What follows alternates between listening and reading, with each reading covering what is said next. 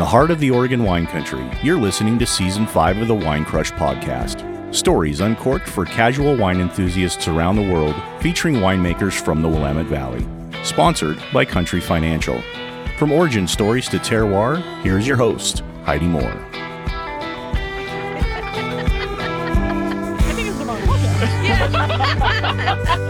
Is this Joe Rogan? Oh, boy. Oh, we just went sideways. Okay. Hey, everybody, and welcome to Wine Crush Podcast. We are in Season 5, nearing the end, but we are episode 15. We've kind of really nailed it and hit it out of the ballpark this year with seasons and stories, and it's pretty freaking awesome. So anyhow, we are here today with Chris and Candace from Three Goats Vineyard and the fabulous Anne with Helia Terra, and she's going to come up next, but you guys are up to bat first. So welcome to the both of you, Chris and Candace, the face behind the goats that nobody ever sees. So you are getting outed today. Yes. We are. Thank you for inviting us. It's super awesome. Yeah, we're Glad excited to be here.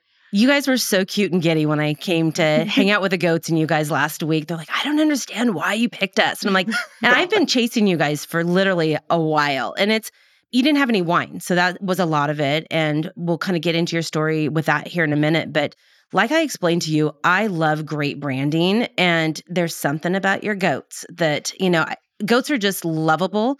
They're stupid, they're wild, they're unpredictable, and really, truly, they are assholes on a regular basis. I mean, just in their nature for the most part.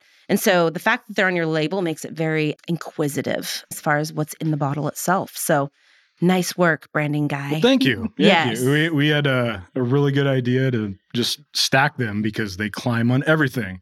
They destroy everything. They're little mini terrorists. Yes. So beyond that, that's really what the story was behind the goats. Yeah. And that we have 3. We actually do have 3. And let's It's say not their a marketing names gimmick. right now because they are a s'more combo. Yeah, so we were inspired by s'mores. So we've got a girl and 2 boys. So the girl, her full name is Marshmallow, but we call her Melly for short. And then the boys, we've got Herschel, inspired by Hershey's. And then we've got Graham for graham crackers. There we go. So everybody loves a good s'more. Yeah. Everybody loves a goat. So, now go love the wine. Okay, let's back up because Absolutely. we've now gotten straight into the goats and we forgot to add all the backstory that goes into acquiring the goats and really what really inspired you to Crow Vineyard of all places and all things. So you have a completely different background than winemaking, and I'm going to let you kind of go into that and describe it because you've been a little all over the map as far as within that industry itself. So let's start there. So it all started back when I was born. No, really what it is. So I went to undergraduate school at Chico State. So I got my bachelor's degree in biochem. So biochemistry was a huge part of my life, and I wanted to do forensic anthropology and just get into forensics. CSI was huge, and that's what I wanted to do. And we need to note that Yes. things do not move as quickly in the real world as they do on CSI and the TV. Fair point. Yes, which, we all are so excited when DNA results pop up that fast, but that's not really reality. Yeah, I wish that would happen, but then we'd be out of a job, right? If you True. could just push a button and you know who did it. Unfortunately, it's not like that. So the people behind the scenes have the chemistry degrees and the biology degrees. And so I did a mesh between the two and did biochem.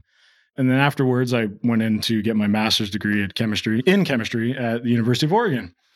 And after that, I decided to get into high tech. So I did semiconductors and photovoltaics, And I did that for a couple years, 4 or 5 years, and here we are. And then we decided to leave the city and buy a farm. buy a farm. And you both come from, farm families, correct? 100%, we have never touched a farm.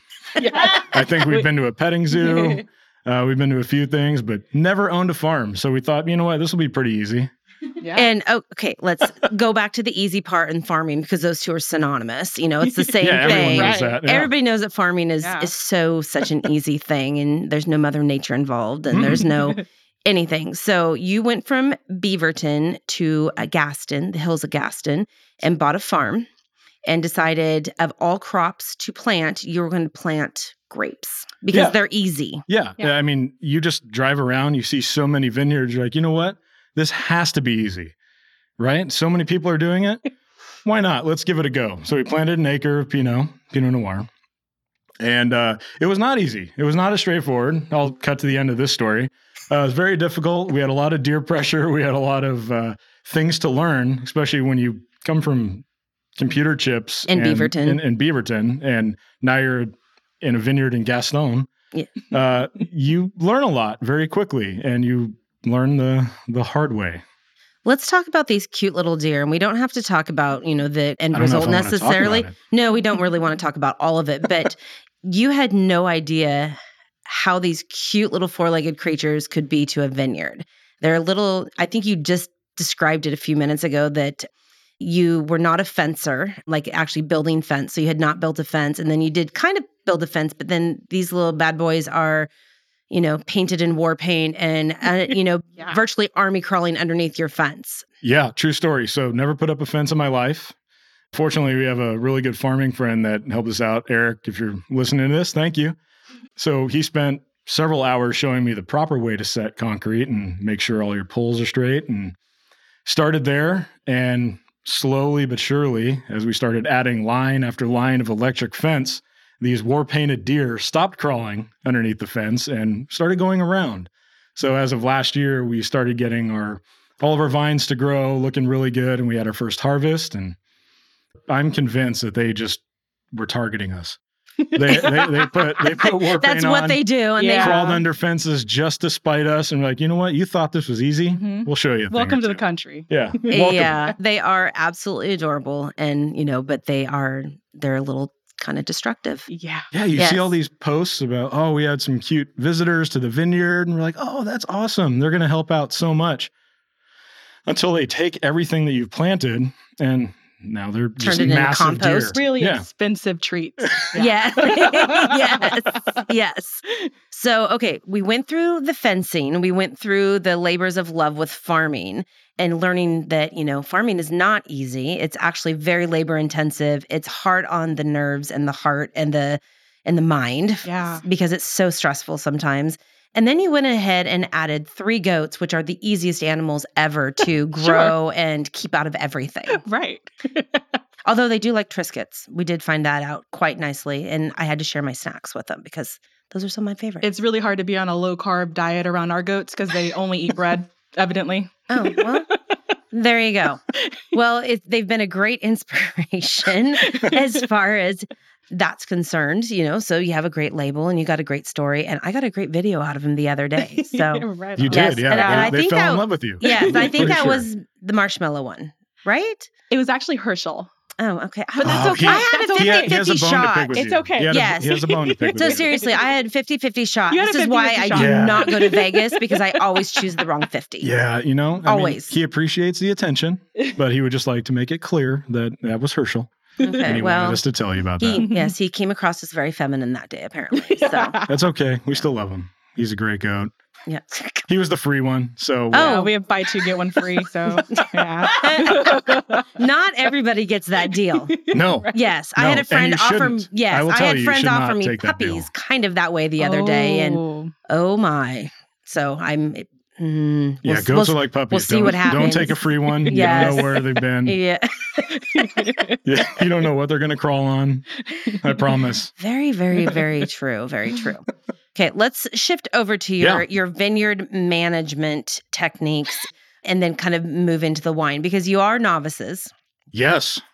By every definition. Yes. And this is your 3rd leaf technically this year. So you haven't harvested a lot of fruit off your property yet, but you're working on it. And now that you've had the deer, successfully fenced out, you might get a crop this year. It looked good when I was there the other day. Yeah. We had a crop last year. We had a little over a quarter of a ton. And that was going into our Pinot this year. It's in barrel now. We hopefully will bottle in a couple months, not to skip ahead to that. But this year, yes, we're looking to be about 1/2 ton, 3/4 ton. We'll see. I mean, the frost was really, really terrifying this year, especially so young into the vineyard thing for us. And now you get hit with a frost. So we have deer. Last year we had heat, when Satan's bubble was over the top of us and 116 degrees. That was scary. And now we have frost. So let's bring it. So did you experience the 2020 with all the smoke? Yeah, we were So actually you've gotten like nailed every year with something different. go for it. It's true. Yeah. I feel like ever since we planted, it was a new surprise every year. It was like final destination for grapes every single year. What else can we take? It's always Mother Nature, or if it's a wildfire. We almost had to evacuate actually in 2020. It was heartbreaking because we felt like we finally made progress in the vineyard. And next thing we know, right next door is Hag Lake. Fire is right up to the tip of our property. And we're like, are we about to lose everything? But, fingers crossed, toes crossed, something was on our side.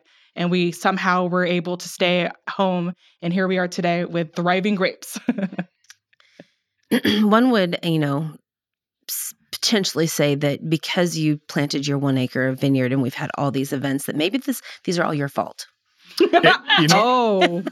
We've actually discussed this, and we would just like to apologize to everyone for our decision to get into this industry. Thank you for that. Wow. You're welcome. So we'll be ready now. Cheers. Yeah, I totally threw a left hook at you, and that was so not nice. But I'm just like, okay, smoke, fire, frost, heat bubble from Satan. I'm like, okay, you planted your vineyard, and all this shit started happening. True. So. Yeah. We can also look at it from the other way. This is just a test early on in our careers and the passion that we're starting. Maybe it's just it can only get better from here.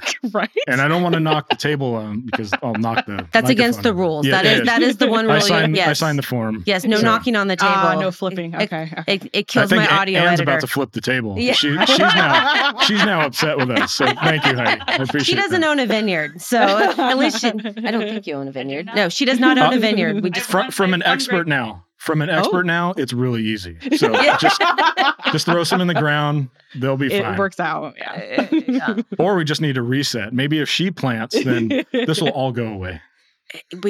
Sure. Yes, sure. Yeah. I tried. I do want to see grapevines growing in your backyard. That could be really interesting. I do have one. Yes. You have what? She has one. So we'll talk about that. My estate vineyard, one vine. Yeah. Nice. She does have an estate vineyard. No, See? actually, I planted 2 converts. I have 3 now. Okay. Oh. There we go. We're learning all kinds of new things. And it's not even Anne's turn yet. She's I had got to an bring her in. estate vineyard in her Portland home. And so, that is a huge thing to say, that you have an estate vineyard and 1 grape board, hundreds. Mm-hmm. You're an estate vineyard. Nice work. Cheers to that. Yes. Okay, let's move into wine. Yes. Wine. So you are, like we said, not much Pinot coming off your vines quite yet. Not and yet. they are, what you do have is in a barrel. So we haven't tried that yet, but that's No. coming soon. So hold on, we'll talk about that later. Okay. Okay. So yes. So in front of us, you brought a sparkling wine, which Yes. we are enjoying. I need to finish this because we have a Chardonnay that we need to get poured Yeah. out too. And actually, why don't you just open that? Because last time I about knocked myself out and took the microphone with me. So let's I'll wait till we're done recording because I signed that rule book where I can't touch the table or Never slide mind, things you're a around. chicken. I'll give it to Anne. Thank Anne you. will Thank do you, it. Anne. Thanks, Anne. Yes. So we have a sparkling and we have a Chardonnay. And so let's kind of back up because Yeah. you don't have a production facility No. at your house in your little goat barn and your 5 acres. And but people make wine all the time in their garages, but Yeah, no. probably not the case. So where are you making wine? So we are making our wine right now at one of my friend's wineries, Jared. He's been a fantastic mentor. I can't give him enough kudos. He's been a wonderful asset to showing us the ropes, showing me the ropes. And I joined up with him in 2018. I started on the bottling line. That's how we ended up meeting. And when you tell a winemaker, like, hey, I'm interested in winemaking, they kind of give you that look of, okay. Are you aware of what it takes? Yes, I know. I know all about it. I'm ready to go. And He's been watching YouTube videos. Yeah. Yeah. Yes. I'm an expert. TikToks now, I think, is what Right. the kids are watching these days. But Yeah, my kid helped me set up my TikTok that I don't use very much and then immediately blocked me from seeing anything. smart move. Yes. That's a pro move. So yeah, he's been really taking me under his wing, and I call him a human cheat code, mainly because I could have made so many mistakes. And for us as a young producer, it could have costed a lot of money. And we don't have the time, we don't have the volume to really recover from that super easy. So he just showed that the shortcuts, not in a bad way, but just the shortcuts of, hey, you don't need to go down this long, expensive pathway. Or here, buy this $250,000 piece of equipment. borrow it, rent some space here, and we can control it. You can have your little corner. And let's tell everybody who it is because he deserves some credit. Because Absolutely. not only does he make great wine, although he has not called me back and we've not got him on the show, and he should be because his name pops up all the time. It does. He's phenomenal. But I'll keep chasing him. Yeah, So, you should. yes. You should. Okay, so who is it? Oh, yeah. Sorry. Jared Rallison. Okay, He's there we go. phenomenal. And his other buddy that's there, and my other buddy, Les, and Les Swenson's phenomenal. He's been a great asset to show me the working side behind the winemakers and what it takes. And it's not easy. I can't even joke about that, but it was fun to see our Pinot come in. And because it was such a small weight or small volume, we got to crush that all by hand. So seeing a 20 plus year winemaker go back to the beginning essentially and hand crush and be willing to help me hand crush our grapes was it's something I'll never forget. We have photos from it. He still is such a great mentor, and it's not to make him blush or anything, but he's really helped out, and I will forever be in debt to him for helping me out. I will say that there's something really unique around the Oregon wine industry and the whole camaraderie. And everybody's, for the most part, is willing to help everybody else, whether you're new, whether you're having issues in the cellar and you're not really sure what to do with it. It really is that whole, adage of rising tide lifts all ships. And yes, you're all competitors, but you're all willing to help each other still, to an extent as well. I mean, and sometimes like literally bending over backwards to help somebody that needs it. It's pretty amazing. And it's really heartwarming, especially from an outsider looking in, and even me being a little bit more in the wine industry on the business side and knowing so many different people. I love seeing the collaborations, the helping hands, and just all the love that is really shared between everybody. It's cool to hear that, especially from a starting business and having somebody that's so willing to step in. Yeah, we couldn't agree more. We just feel like we're literally nobodies in the wine industry right now. And no matter who we message or call for help, they respond to us not only fast, but like genuine. And all they want to do is just help us. And we just feel so fortunate that we're surrounded by so many positive people, like talk about Faith in Humanity Restored, right? Especially in a time when you feel like things are just going bad all the time with, certain things in the country. And you come back to winemaking and it's a labor of love. And in Oregon, especially, it feels like we're all a part of the same team and we all are just trying to do something really cool. And it makes us feel like we're a part of something big. It's just really fun.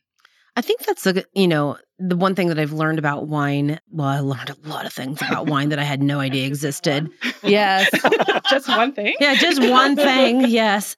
Is that, yes, everybody is doing something similar and you may be using the same kinds of grapes and you may be doing, really kind of the same idea, but everybody is so differently creative. And, when you start hitting this terroir stuff and how the grapes really speak to where they're grown and the place they were, originated and blah, blah, blah. Plus then you throw your own creative impact into it.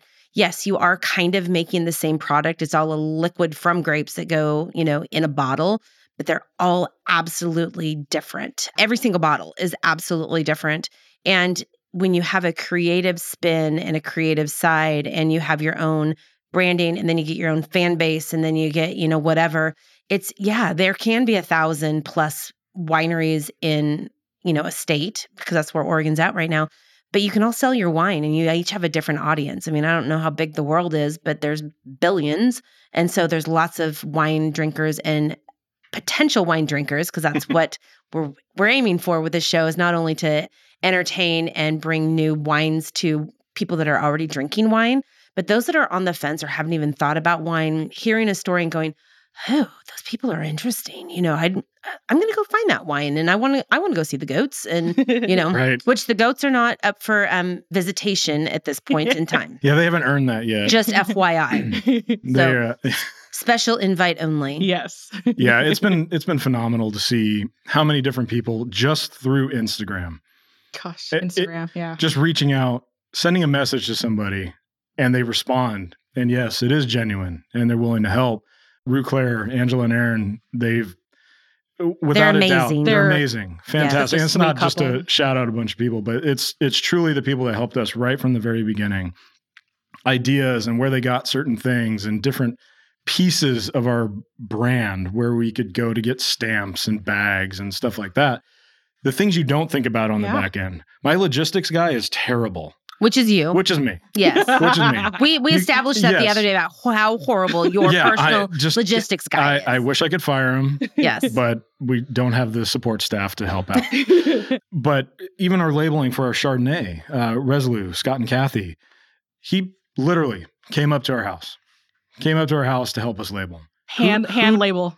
And I'm still kind of in awe over that and just forever grateful and super blessed to have that happen. Yeah. Didn't know us from a fly on the wall. And yet this Oregon wine community is so powerful. A couple of people that were local willing to help us out. And that's a true thing that we will always take with us. Mm-hmm. And it is an emotional thing for us because no one knew who we were and we're still new, right? And we don't expect this massive assistance from everybody. But when you have two people that are just so willing to help out no matter what, forever grateful. We have cool great if we mentors get it to that one point where we can pay it forward. Yeah, we'd love cool. to. Yeah. When that new person's like, hey, I'm going to start a vineyard. Sit down. Let's have it. I think you need to write a manual. Yes, it'll be one page. Yes. Just build a fence. Buckle in. Build a fence. hire a farming contractor company. Yeah. It'll be a list of 3 things. Build a fence, buckle in, and have fun. Yeah. Yeah. And we'll make that maybe that'll be the manual. Yeah, that'll be easy. It'll be easy to print and just put on a Word doc. Yes. Buy some fancy paper and print it out and you're good to go. Yeah. Yes. Oh, yeah, I like t-shirt. that. Yeah. Hey, there we go. Yes. You got a whole another level of branding going on. I like it. I don't want that. The logistics guy can't handle that right now. Yeah, the logistics guy's a little bit spread thin sometimes. Yeah, so we make the best of it. Yes. Okay, let's talk wine because you sorry. brought no. You don't have to ever apologize here. We go on side tangents all the time. Okay, so you brought a Chardonnay and you brought a sparkling. So let's talk about what currently is available and then what is also coming up and kind of I guess everybody has their own style when it comes to wine and why you've chosen to do what you've done because you are, learning in the trenches as you're going and why you made the decisions you did. So Chardonnay, one of my other mentors that really started helping me out with the vineyard stuff and a lot of the farming is Brad with Scott's Church Vineyard. Phenomenal asset. He's turned into a really good friend and again, forever grateful. And that's where those grapes came from in the Chardonnay. So it was one of those, hey, let's try this out. So Jared bought some and I took a little bit myself. We took a ton and made it. And I just tried to stick to the basics because I didn't know enough to really figure out where the grapes are coming from and what they're going to taste like, right? So just a simple yeast just to get it going and aged it in an Ostale barrel. Not to throw out names or anything with that, but they were the only one that had a 30-gallon barrel available when we needed to barrel it. So that's what we had. Didn't have a 50 or 60-gallon barrel available that needed to come in really quick. It was a last-minute decision with buying those grapes in general. So that's where the Chardonnay came from and aged it, and that's still available. Sorry, I just skipped into that. No, it's great. No, it's great. I mean, again, there's no format to any of this. Beautiful. So yeah, that's where I thrive. Yeah, I mean, it's I'm pretty picky with my Chardonnay, and I don't like things that are over oaky. I don't like things that are over buttery. I like things that have a little bit of nice acid balance, and this is a nice wine for me to drink. I like thank you. Yes. Thank you so much. And I told you that the other day when you served me cheese and crackers and charcuterie, which is my favorite snack. By the way, that's all Candace. She's the by far hostess with the mostest. The best person I know. Yes.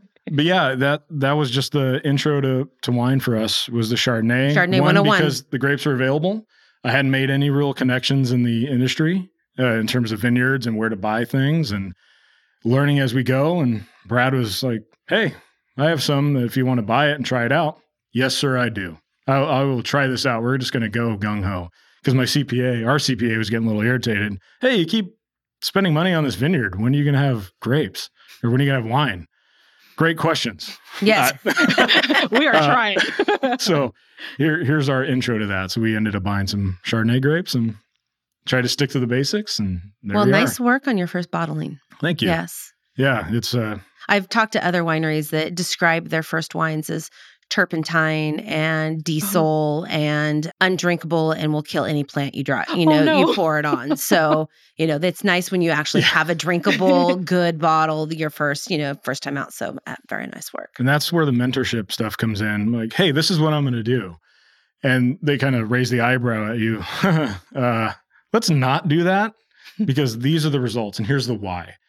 We've been there. We've spent a lot of money and we've had wines go bad. Unfortunately, with weather fluctuations or equipment failing, something can always happen. Absolutely. So when you find that human cheat code, it's not the shortcut. It's just a smarter way to approach winemaking.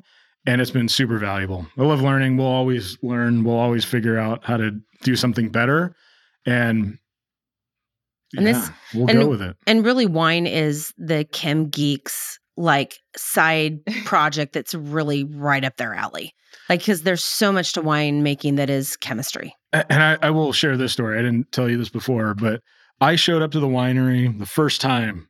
Did you have a white shirt on? Please tell me. This is what I was going to go with. I'm going to get full lab coat, the goggles, boots, gloves.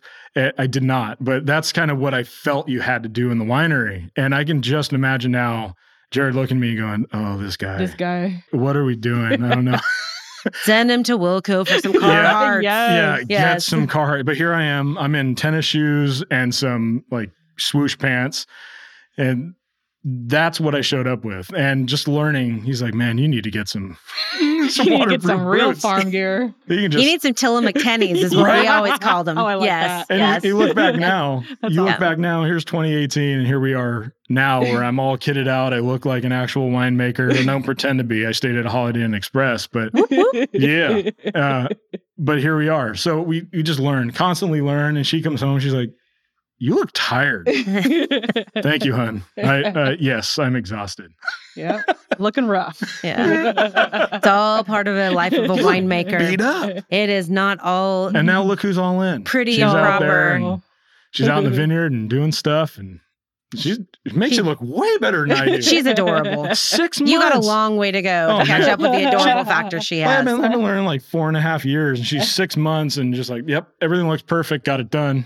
Yeah. Why was this difficult? That's not true. Okay, let's talk about the sparkling. Yeah. Sparkling is a really good blend. We have a Riesling and we made a rosé from Tempranillo.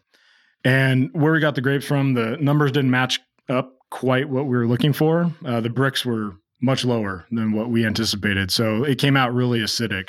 There was no way that we could bottle that. It was not drinkable. So this was kind of a split. I only took a half ton. I'm like, I'll just try this out and try the sparkling. And when we ended up blending it, it turned out really well. Super happy with it. And then just sparkled it. I knew when I drank it. Yeah. That means that wine's good. Yes. Slow it down. It did. Yeah. It did not taste like a Pinot, but I hadn't asked what actually was the base. And it makes sense with the Tempranillo. Yeah. Yeah. The Tempranillo really, it brought out the characteristics that we were looking for.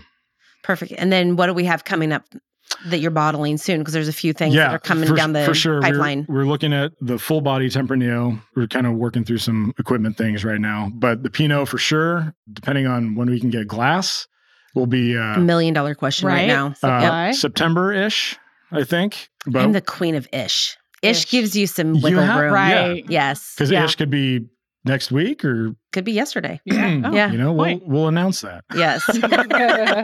But it depends on a lot of things. All the prices have gone up for labels, glass, supply is short. I know you know that very well. And that's kind of what we're at the mercy of. So it's aging really well. It's healthy. It's sitting in the barrel, just waiting for us to bottle it. And we'll see over the next month how it finishes up. And it's tasting really, really good, but it's young. It's from a young vineyard, and we fully expect it to need to sit a little bit and let the tannins kind of open up. And I can't wait to try it. Us too. I do expect I always say this, and nobody ever actually follows up on it. I expect an invitation when it hits the bottle and you're ready to pour it. I'd really like to come and check it out. We'll make it happen. And hang out again. I'll bring my own box of Triscuits this time. Okay. Yes. Okay. Where do we find you guys to buy what you currently do have and that we can bookmark for coming back later? Yeah. So you can find us on Instagram, Three Goats Vineyard, at Three Goats Vineyard, and then threegoats.com. We got that domain and go check it out. Again, my website guy isn't very good at keeping that up to date. Also me. You have a lot of, yes. There's a theme. I'm really starting to second guess having him employed here. Yeah.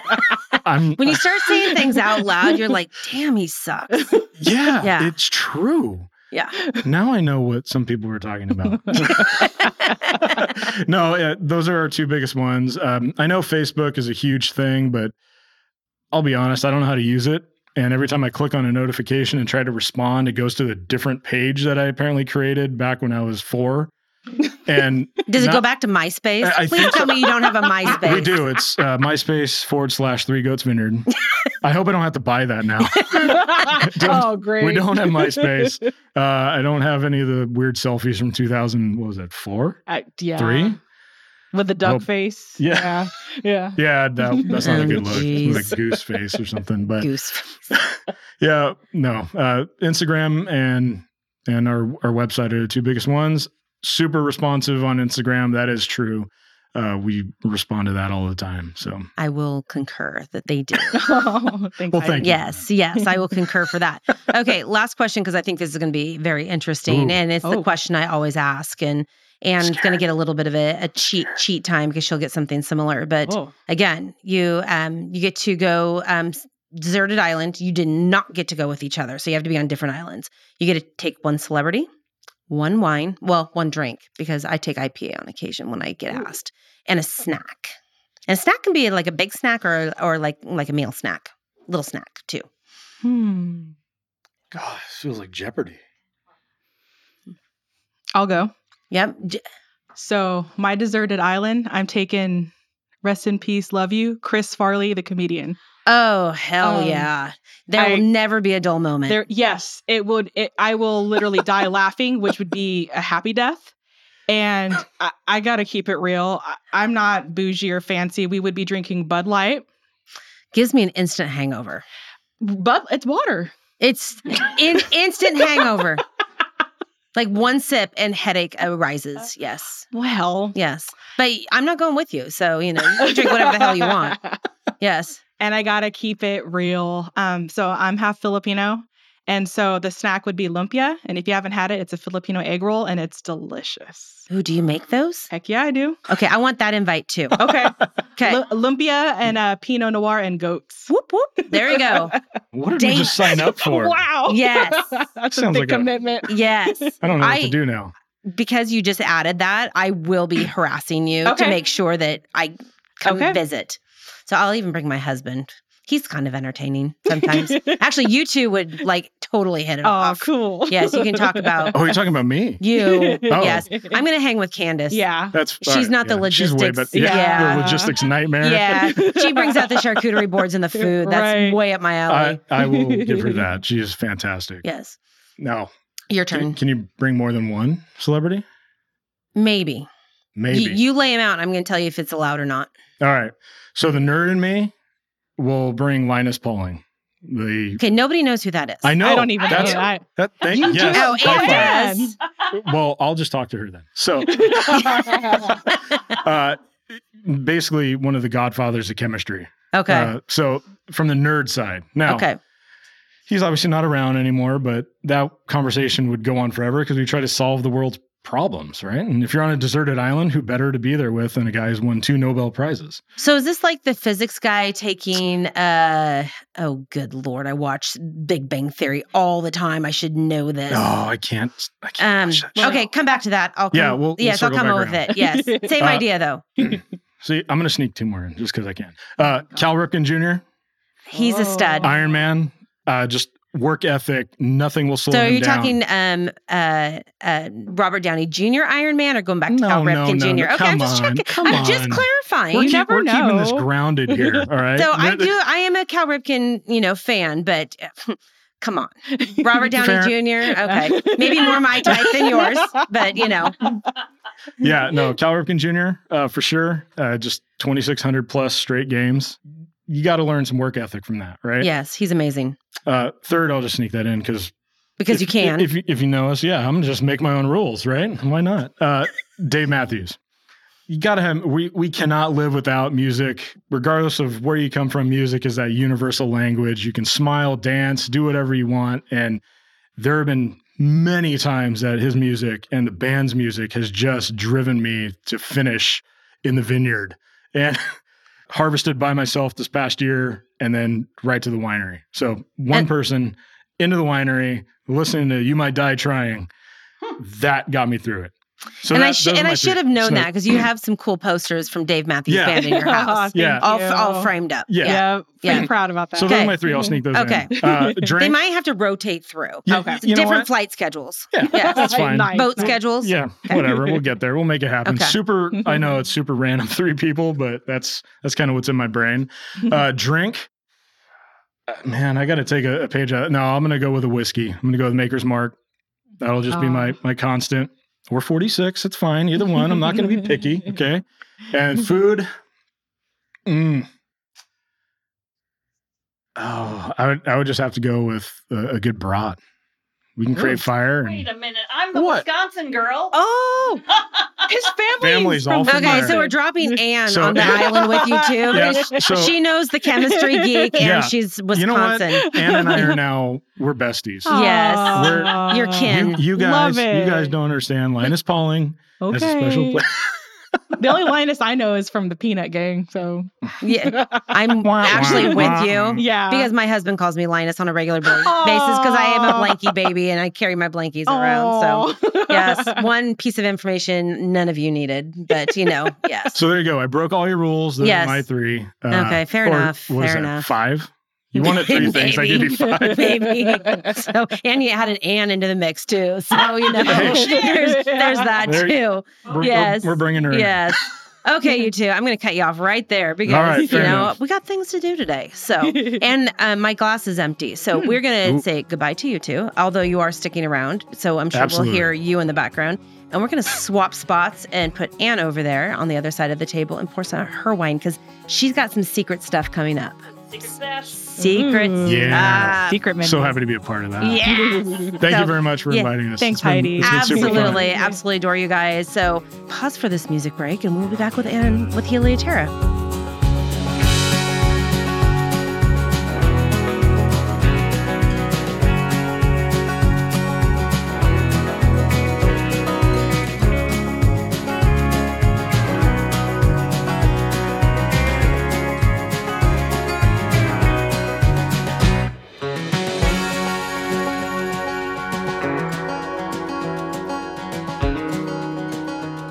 Okay, we're back and we have gone so far off the rails. But bless Anne's heart because she just brought some serious color to the room. So welcome, the lovely Anne. Thank you. To the show. And minus like flooding bathrooms and everything else you got going on in your life, you made it to McMinnville on time. Cheers to me, I guess. On that one, I guess. Yeah. Now I got a bathroom to repair. Oh, fun. The beauties of home ownership always, right? Yeah. You and I got together 2 or 3 months ago, probably-ish, and we talked about a lot of things and didn't really talk about your story.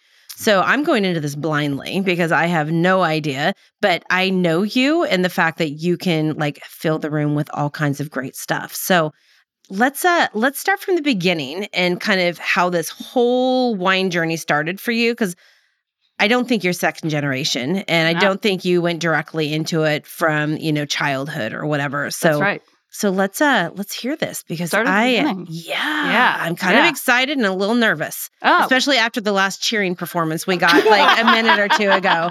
So, which may or may not make it to the air. Oh no!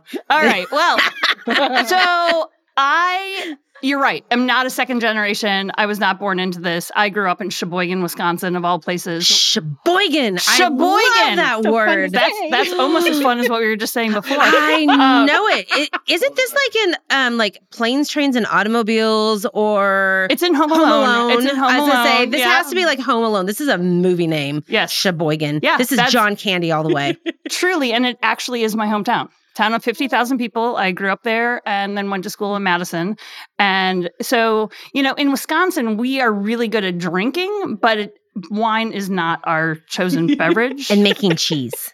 Yeah, very much. Gives Tillamook a run for its money. Oh, we're way better than that. No, let's not say that. I know. I don't think I can say that in front of you. I know. You and I are going know to fist your fight out history, the hallway. Yep. Mm-hmm. Yes. All right. We'll have a cheese smackdown. It's kind of like the tortilla challenge right now on TikTok, but with like slices of cheese, curd. I literally just got back from Wisconsin and brought a cooler full of cheese back with me. Is it in the car? Sorry. Damn. I know. You'll have to come visit my one estate vineyard, my one vine estate vineyard in my backyard, and then we'll have a cheese off. Okay, Nether. I'm not even going to bring any cheese. I just want to try it. All right. So no cheese off. Just cheese eating. I with love wine. it. I'm in. Yes. So yeah, I went to school for geology and environmental studies at University of Wisconsin-Madison, which again still doesn't tell you why I'm doing wine. But after college, so in order to have a degree or have a job in geology, you really have to have a master's or a PhD. And I was not ready to do that. I wanted to go have some life and do something else. And I almost went to culinary school. My hobby in college was always cooking, and like that was my relaxation. And I've always enjoyed food and flavors. And I would geek out. Like I made my own little tasting notebooks, and I'd soak off labels, and I would write descriptions and have little parties with friends and pair it with food. And so that has been a passion for me for a long time, pretty much since I was legal to drink. I bet you were very popular. Especially, I mean, college students live off top ramen and mac and cheese. There were definitely moments when my college friends and my roommates would go out and I would stay in and cook, and they'd come back and we'd have like a feast at 2 a.m. Where were you when I was going to college? Chicken and rice. And I can like gourmet ramen 101. I should have wrote the book. So yeah. So I got really into that and was about to go back to school for culinary. And instead, I was offered a job for a national nonprofit to do fundraising of all things. And they were launching a new fundraising program that was, and they were launching it in 9 states cities across the United States. And they said, okay, you're hired, and put down your top 2 choices. I said Portland and Seattle. I had never been to either of them. And they said, great, we're sending you to Portland. And I was 22. And I said, why the heck not? I'll go anywhere once. If I don't like it, I can leave. So I actually at the time was living in Florida for a really crappy internship. So I drove from Florida back to Wisconsin, swapped out my short sleeve shirts for my sweaters, and drove on out here. And I landed in Portland. I didn't know a single person. Actually, my dad's college roommate lived here. That was the closest, and a childhood friend. That's pretty distant. That's pretty distant, yeah. And while those 2 families invited me over for dinner, I didn't know a single person. So I was like, well, I am a busybody. I'm a doer. I need something to fill my time. So I started looking for part-time jobs to do on the weekends, and I found a tasting room job. And I was like, well, this is cool. I love wine. So I ended up in the tasting room out at Tualatin Estate Vineyards, which is one of the oldest vineyards in Oregon, definitely one of the oldest in the Willamette Valley, that was planted by Bill Fuller in 1972. And so what better place than to land at a place of historical impact? And that was back in 1999. And I worked in the tasting room on and off for actually about 7 years. And with the permission of Jim Bernot, gleaned some fruit, started making some wine in my basement, even got best of show at the Astoria Seafood and Wine and all of the, I was having some success on a very small level. And then I was like, well, this is really cool. So then I found Chemeketa. So then I went back to school for first just wine appreciation and, wine knowledge. And then I started getting more and more into that and started down the path of the winemaking degree at Chemeketa. Then after doing that for a few years, I talked Joe Dobbs. First it was Eric Homaker. Sorry. So first Eric Homaker, on the year that he was opening the Carlton Winemaker Studio, he was having his first crew. And even though I knew nothing at all, I was tenacious enough that I convinced him that I needed to be on that crew. So I waltzed into a job at the Carlton Winemaker Studio on the first year that it opened, and actually helped build the barrel cellar out because there was so much work to be done just to get the winery ready for harvest. And it was actually pretty cool because it was me and an all-woman crew, which I was totally humbled by that whole thing. There was a whole room full of, or tenant-based system of a lot of really fantastic winemakers that I got to be a fly on the wall. I'll swear here, I had my ass handed to me that harvest. I didn't know what I was doing. I didn't know how to set up a tank. I remember one experience where I was handed a box full of like tanks, vents, valves, clamps, and gaskets. And they said, go set up that tank. And I totally did it wrong because I didn't know. I had never done this before. But that was year one. And that was really hard, but it was really fun. And I was like, there's something to this. I really want to continue this. So from there, I started working at a number of other wineries and just sort of worked my way up from cellar grunt to cellar assistant to assistant winemaker to consulting winemaker. And so I did that for 8 years and ended up at the end at Apolloni, and I was winemaker with Alfredo. I had reached a point where I had learned everything I could from that experience. I was there for 3 years. I knew that I wanted the next challenge, but this was back in 2009, middle of the recession. Any winery that I wanted to move to, like a mid-sized winery, wasn't really hiring. So I made the hard choice that I turned to my now ex-husband and said, I think it's time for me to do this and I need to make my own. And so what I did, and by the way, in 2009, I was also pregnant with our second child. So I both had my second child and the birth of my business in the same year, which, seemed like a really good idea at the time. That's a lot. It was a lot. Very badass, by the way, to go both sides of Yes, so I had a toddler, I had an infant, and I started a business. Oh, bless your heart. And I didn't have resources. I literally pulled half the equity out of my mortgage and bought barrels and grapes and fermenters and borrowed a little space at John Groshow's winery when he was building a space in Northwest Portland that is now Bodecker Cellars. And I was off to the races. I only made 400 cases. I made Syrah and Pinot because I didn't want my first release to be a white. It's just my choice. And I then was going to fold in my first white Pinot Blanc the next year. So my first release under Helioterra was in 2009. So this will be my 14th vintage under Helioterra and my 21st vintage making wine commercially in Oregon. So through that time, I grew. I now have... I had 3 wine brands that happened over the time. One of them has since gone away. I still have 2 wine brands. The other one is Whoa Nelly, which is my value Pinot Noir. Predominantly, I make a few other wines under that label. It's got a great label, by the way. Thank you. Yes. Thank you. And then I also, 7 years ago, created a hard cider company called Alter Ego Cider because, once you ferment one fruit, let's ferment some more. Sure. Why not? It's all easy. It is. Yeah. It's all easy. Just yes. I understand your way of doing things. I can do anything. Why not? So, and then I ended up moving facilities about every 3 years up until 2018. I kept kind of doing the equivalent of couch surfing in a winemaker world and kind of couch surfed on a few friends' different wineries. And I literally moved my production every 3 years until 2018. I broke that mold. I totally lucked out and I ended up with my own space in Southeast Portland. I literally won the lottery. It was like, I didn't win the lottery. I won the proverbial lottery because I live in Southeast. I've always lived in Southeast. My kids go to school in Southeast. The winery is in Southeast. My entire world revolves around a 3-mile radius circle. And that is so great, because I don't own a vineyard. I buy grapes from all over. That 400 cases has now bloomed up to about 5,000 cases between the 2 brands. I also have a shared space. So now that I have my own place, we were talking earlier in the segment about people helping each other out. I did not get into this on my own. I got into this through the help and the pioneering of a lot of people that came before me and shared space with a lot of other people prior to this. And it was something that I wanted to do and offer to other folks. I also like the camaraderie of having other people in the building that you can riff on or taste wines together, talk through problems or successes. And so I opened my space up to other people, other producers, some small, some medium-ish. And then this crazy thing happened organically this past year where one of the tenants moved out and one other one moved in. And all of a sudden I found myself with an all-women production space. I started researching it and I came to find out that we're not only the only all-women cooperative in Oregon, but we're actually the only all-women cooperative in all of the Northern Hemisphere. Pretty amazing. I saw that article, I think randomly before I came out and saw you a couple months ago. And I'm like, And I knew several of the women that were out there. And I mean, I knew they were out, out in Portland, but I just didn't know where they were.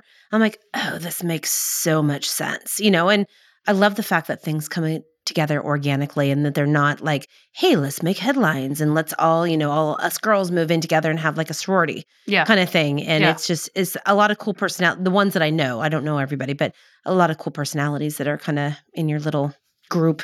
Yeah, it's pretty awesome. It's really great. It's great to be able to share and empower other women who are doing this in a very male-dominated field. Not to say that it's not as always easy to be a woman in a field that is not common to be in. And also, this is really hard work. It is very physically demanding work that, women's bodies inherently are not built the same way as men's. And so we can have some physical complications against just even doing the work, but that's never really stopped me or anyone else. And ultimately, at the end of the day, I'm a great winemaker. I'm not a great female winemaker. I don't differentiate that, but at the same time, others do. And I really learned that a lot out of the pandemic, that there were a lot of people who very specifically wanted to support women in this field. And now that I'm being more vocal about it, it's really interesting how there's a whole host of new customers that are coming and seeking me out and the building out and the wine bar out, because that is the demographic of the people that they want to be supporting. Yeah, it's interesting. And there was a lot of changing of philosophies and perspectives, I think with COVID, and definitely a lot of negatives, but there's a lot of positives that have come out of it as well. And so it's interesting to kind of hear that kind of came your way with that in that particular thing as well. Yeah, it's been really great. It's been really fun to share the space and to come out of the pandemic and have a lot of people who really appreciate what they have and being able to support with their dollars and being proactive about that. And it's been really fun to host a lot of different groups. And I also, with another friend, have a women's networking group that we host at the winery and lots of other things of that nature that are a bigger snapshot of community support. Awesome. Well, let's shift to wine, because I know, we've kind of been talking about wine, but let's talk really about wine. Really about wine now. Speaking of, I need the second one because my glass is empty. Totally. And this is like this secret special sauce. All right. So I make, here, hold on. I'm going to pour and then talk. I make 3 pillars of wine. I don't own fruit, or I don't own any vineyards. I work with the same growers year in and year out. We did establish that you do have an estate vineyard, but there's, it's now 3 vines. It's small. Yep. One is a table grape, and that is a large vine. And I just planted 2 Gewürztraminer in my new backyard landscaping. So that's it. That's all I grow. So you can't say that you don't own a vineyard, because you do own a very itty bitty one. Little teeny. Itty bitty. And yes. Itty bitty. I did actually last year throw some of my estate clusters into a ferment just so I could say that I did. Perfect. Well, it's all logistics, and it's all, 0.01% estate. Yeah, there you go. Yes. Yeah. So because of that, I feel really lucky to work with the people who I work with. I established very early on within my winemaking that was where I put my time, my expertise, my training. I did not want to be a farmer. I did not want to buy land. I didn't feel like I had the time to go out and do that. Instead, I wanted to go and buy the fruit, work with people who I really admire, and make my wine with the grapes that I wanted to be making wine from. And a lot of places I had previously worked with some of this fruit, so a lot of it was established relationships that once I went back to them, I was like, well, yeah, of course, yes, we will sell you grapes. In fact, when I left Apolloni, I said, guys, I'm gonna go do this. I'm gonna make my own wine, start my own brand. I said, I'd really like to buy some Pinot from you if that's all right. And they said, well, of course, Anne. What do you want? I said, well, my 2 favorite blocks, please. And they're like, well, sure, we can do that. So I still, to this day, get fruit from when I was making wine there, what I thought was the best fruit. Maybe Alfredo, if he's ever sat in this chair, would say something else is better than what I choose. But that's the great thing about wine. We all have a different palate and a different experience. And a different opinion. Yep.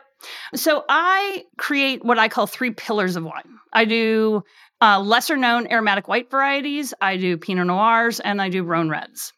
And then I have to stop myself there because otherwise I would say yes to all these cool opportunities that exist. But that's where I'm hanging my hat on those 3 categories.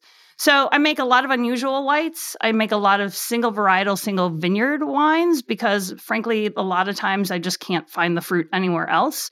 So, case in point, the first wine that we had, the Star Thistle Cuvée, it is the secret magic wine. As we were discussing a little bit earlier, the Star Thistle is called that because I can't actually put the grape breakdown on this label. It is a blend. It's a blend of Riesling and Huxelrebe, but is 55% Riesling, 45% Huxelrebe. So because it doesn't exceed the 75% benchmark that labeling laws request of you, I can't put this on the label because the TTB does not recognize Huxelrebe as a grape that is grown within the U.S.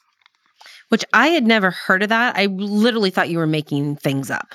And like, if you ask my kids, I might be known to do things like that. I have my own language that I seem to create on the fly. So like, I totally identified. I'm like, okay, so she just made this shit up. Like, it's literally pulled it out of the air, and it's like a little hokey pokey, and now she has a Huxelrebe. Or it sounds like like a spell. Yes. Yeah. Yes. Yeah. Yes. Could be. Like, I think I literally looked at you cross-eyed going, gosh, do I take her seriously or do I call her bluff and call BS on this? And I would have been wrong. You would have been wrong. Yep. Just talked to Dieter Bohm over at High Pass Vineyard because he brought this over in his suitcase and he propagated the vineyard. And so he grows it and I buy it. I literally have only known one other Dieter in my life, and I literally thought his name was made up as well. So that totally blew my name. He was the tractor mechanic in Tillamook and had his own like little mechanic shop, and his name was Dieter. Yes. And now you know of 2. Now I know of 2. One is a wine thief, and one is a vine thief, and the other one is a mechanic. Exactly. That may or may not still be alive. I don't know. Yeah. My mom and dad will let me know as soon as they hear this, and they will, bring me up to date. That's right. Yes. That's right. Absolutely. So yeah, I really like working with unusual wines. I like wines that tell a story, grapes that tell a story. I like people that tell a story. I mean, I am one piece of this wine journey, and my growers are the other piece of it. And so, I said to a group of people over the weekend, I feel so lucky that I get to work with so many fantastic people, and that I get to buy fruit from people who I consider my friends. I would rather do business with someone who I want to sit down with and have a glass of wine or a dinner and talk with than someone who I just enjoy the fruit that they grow. Like, everything is a personal relationship with my growers. And I still get the same blocks rows, that I've gotten for over a decade now. So that allows me to carry out a consistency within my wines while really highlighting the vintage variation that Mother Nature throws at us, which we were discussing that earlier, has been vast in the last couple of years. Absolutely. Yeah. So the Star Thistle is a really interesting wine on a lot of different levels. I actually used to make this wine for a client. Oh, I do that too. I also do custom winemaking for other people when they might have a vineyard but not have the winemaking expertise. So I have a couple of clients that I make wine for. And this one started out that way. It started as a client wine back in 2004. And this client wanted to make an Auslese-inspired wine, but with 100% Huxelrebe. And I was like, that sounds like a cool challenge. Let's do it. So we did, but we found that the Huxelrebe on that particular style didn't hold up on its own, and then started playing with blending and blended the Riesling in and found a real great sweet spot with the Riesling in kind of that roughly 60-40 zone. It's named the Star Thistle because it's named after actually a weed that grows in Northern California and Southern Oregon. And it's pretty. It is. I mean, it's a pretty name. I don't know about the weed, but the weed is also very pretty. And the weed actually is responsible for creating some of the top honey in the world. And this wine, as it ages, because it ages really well because of the high acid and the presence of sugar. So this wine takes on a very honeyed characteristic as it ages. So you crack a bottle of this that's 10 years old or even 5 or more years old, and it is just got this beautiful honeyed note to it, which is quite lovely. Interesting. Yeah. It's really lovely as it is, because like as soon as I smelt it, and as most know, I don't have a good palate for stuff, but it has a very distinct aroma to it, and I couldn't really like nail it in, but to me it was like a kiwi or something like that it was really a really lovely surprise. Actually, both of the whites were, because the second one is just as good. Thank you. Yes. So whites are interesting to me. I have a special expertise in whites, in part because in year 3-ish of winemaking, I was working for Joe Dobbs of Dobbs Family Estate and Wine by Joe. And at that point, he had split the winery into 2 locations. One was in Dundee and one was out in Forest Grove. And I was in charge of the white wine facility. And that was a really amazing experience for me because we at the time had 20 other clients that we were making wine for. Plus, we were doing some custom bottling for other clients.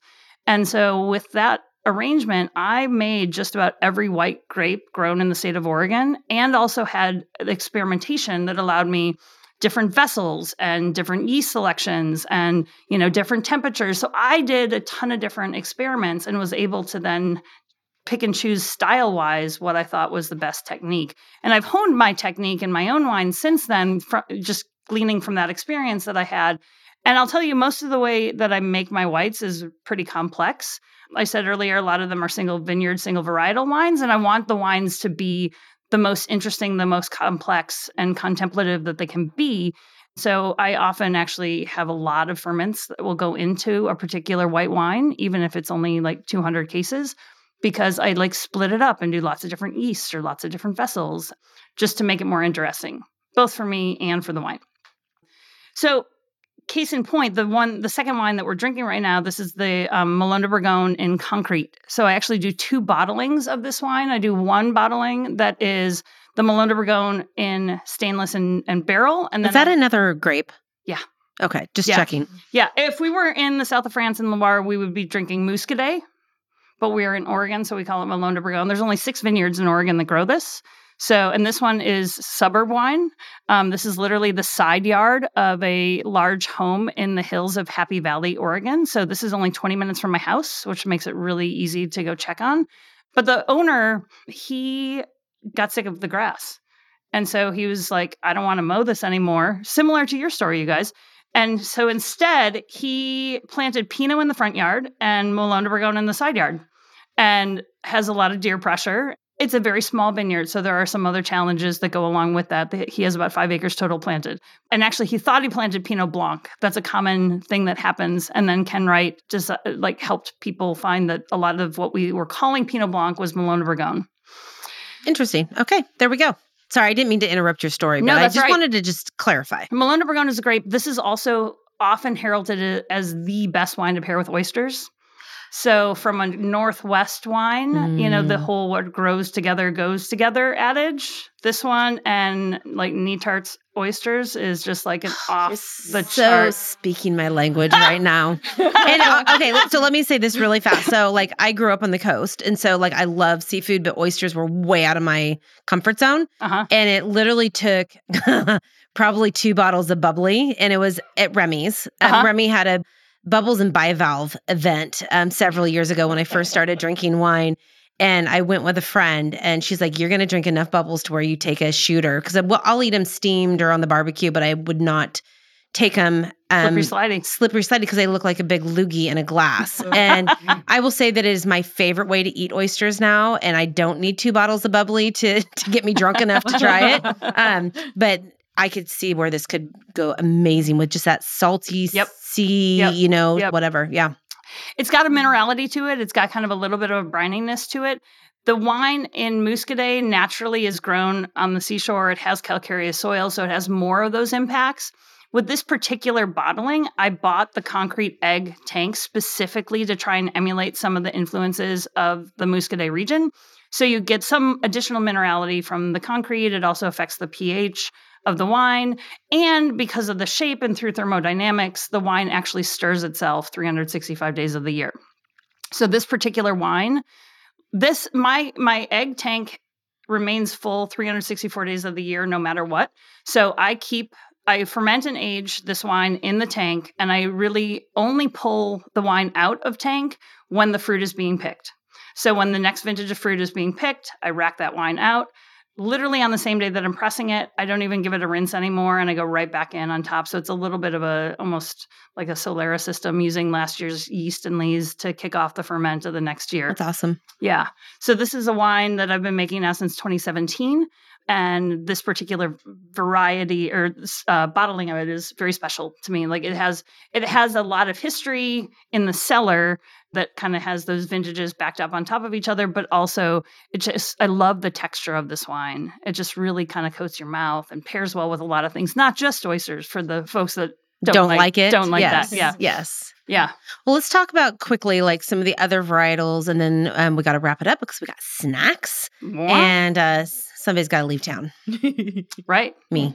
Yeah. So what else do I make? On the whites, I also make Auxerrois and Pinot Blanc, and occasionally other things if luck presents opportunity. I do a still rosé. I do a sparkling rosé of Syrah, Grenache, and Viognier. What a nice combo. It's really fun. It's quite delicious, and it's cool climate. It's Chehalem Mountain, so it has a lot of acidity.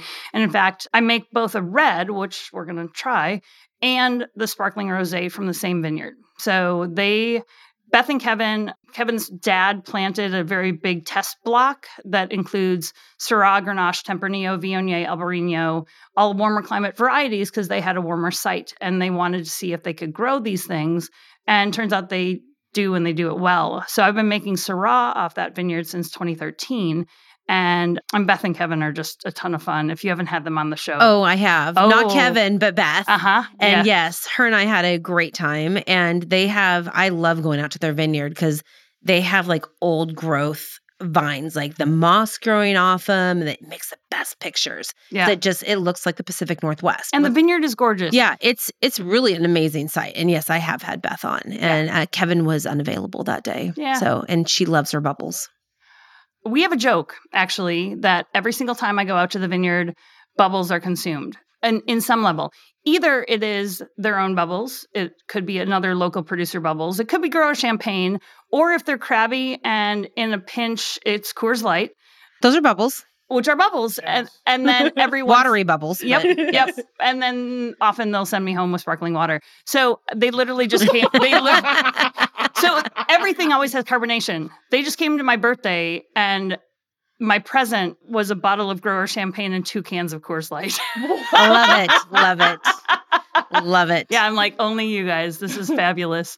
So anyway, yes, I make sparkling Syrah, rosé of Syrah from there. And then Pinot, I do a couple different bottlings of Pinot Noir, my rosé Pinot, and then Reserve and some single vineyard Pinots, and then the Rhone Reds. So in the red department, I get some of my Rhone fruit from Washington, and then a little bit from Oregon. So I work with some pretty incredible growers in the Red Mountain region and the eastern side of the Yakima Valley, and I get Syrah, Grenache, and Mourvedre from out in the Washington state, which is a lot of fun, except again, with labeling laws, I can't put Red Mountain on the label for the Mourvedre, which is really sad because it's such a distinct vineyard with huge amount of pedigree.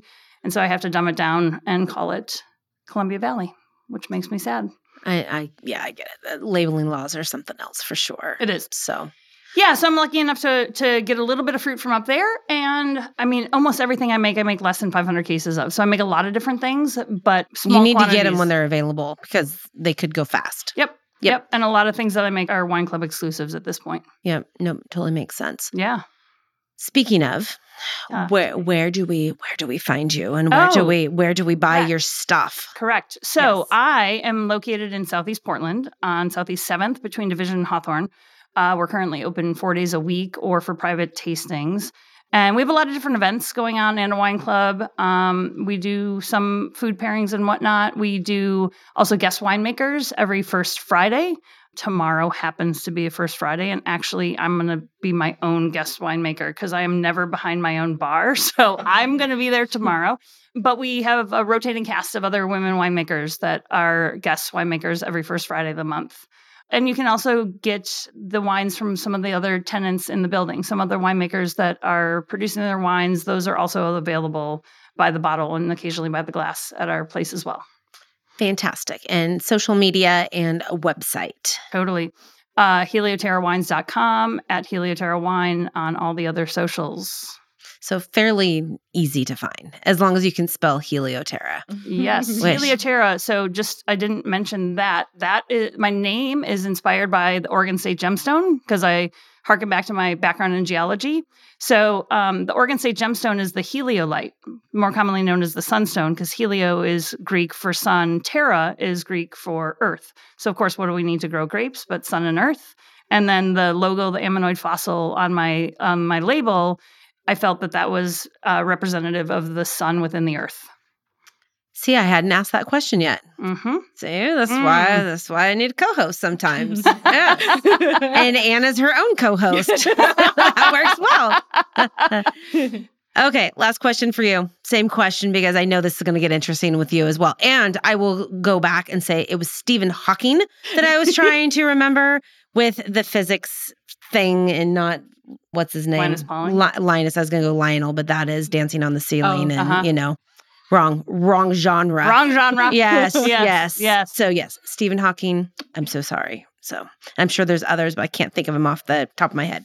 So okay, celebrity, desert island, drink and snack. Yep. So I have to go with the notorious RBG, Ruth Bader Ginsburg. May she absolutely rest in peace, and is rolling over in her grave right now. I think she would be a fascinating individual to spend a lot of time with. And obviously right now, a very poignant person to get her wisdom on a lot of different critical issues facing not only our country, but women in particular. Not to make it all somber, but holy cow, we got a lot going on in the world. We've gone right from now. a chemist to, to old lady Ruth. Lady Ruth. Yep. I mean, she is an inspiration for sure. I got to go with my Wisconsin roots. I'm going to say cheese curds. Oh. I'm going to say cheese curds. Squeaky cheese. Yeah. And see, I am not a fan. And I think it's because I packaged them for way too often. And I don't know, it's a texture thing for me. And I'll tell you, I don't like the Tillamook ones.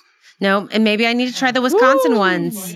I know. No fighting, but this is like good, like pair up, because I'm interested, and I love cheese, but I have never been a fan of the curds. Yeah, all right. Tillamook curds. So I'm with you there. I'm so sorry, Tillamook. Don't listen to this. And I will rue the day that if I ever find out that I'm lactose intolerant, because I absolutely love cheese. It is my comfort food. It is my on everything. I melt that stuff on everything. Yes. Literally the day that I found out like it was traditional to melt cheddar cheese over apple pie, I about came unhooked.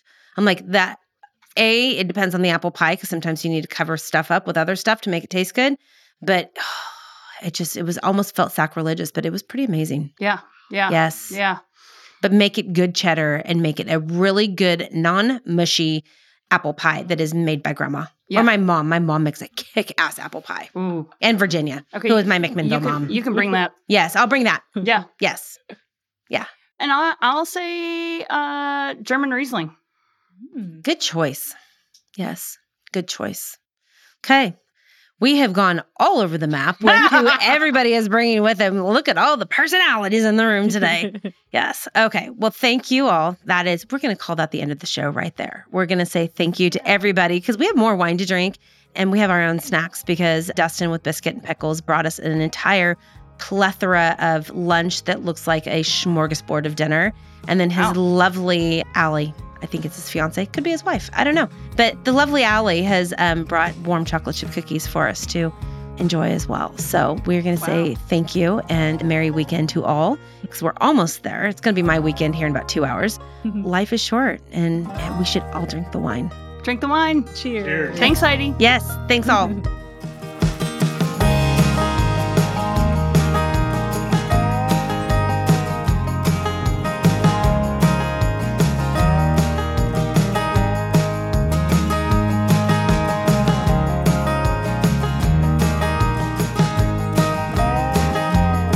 Hey, everybody. Welcome to Wine Crush Podcast. We are almost at the end of season 15, season... Oh, way back. Let's start from scratch. Yeah, I'm glad to be part of that season. Yeah. At the intersection of holy and shit.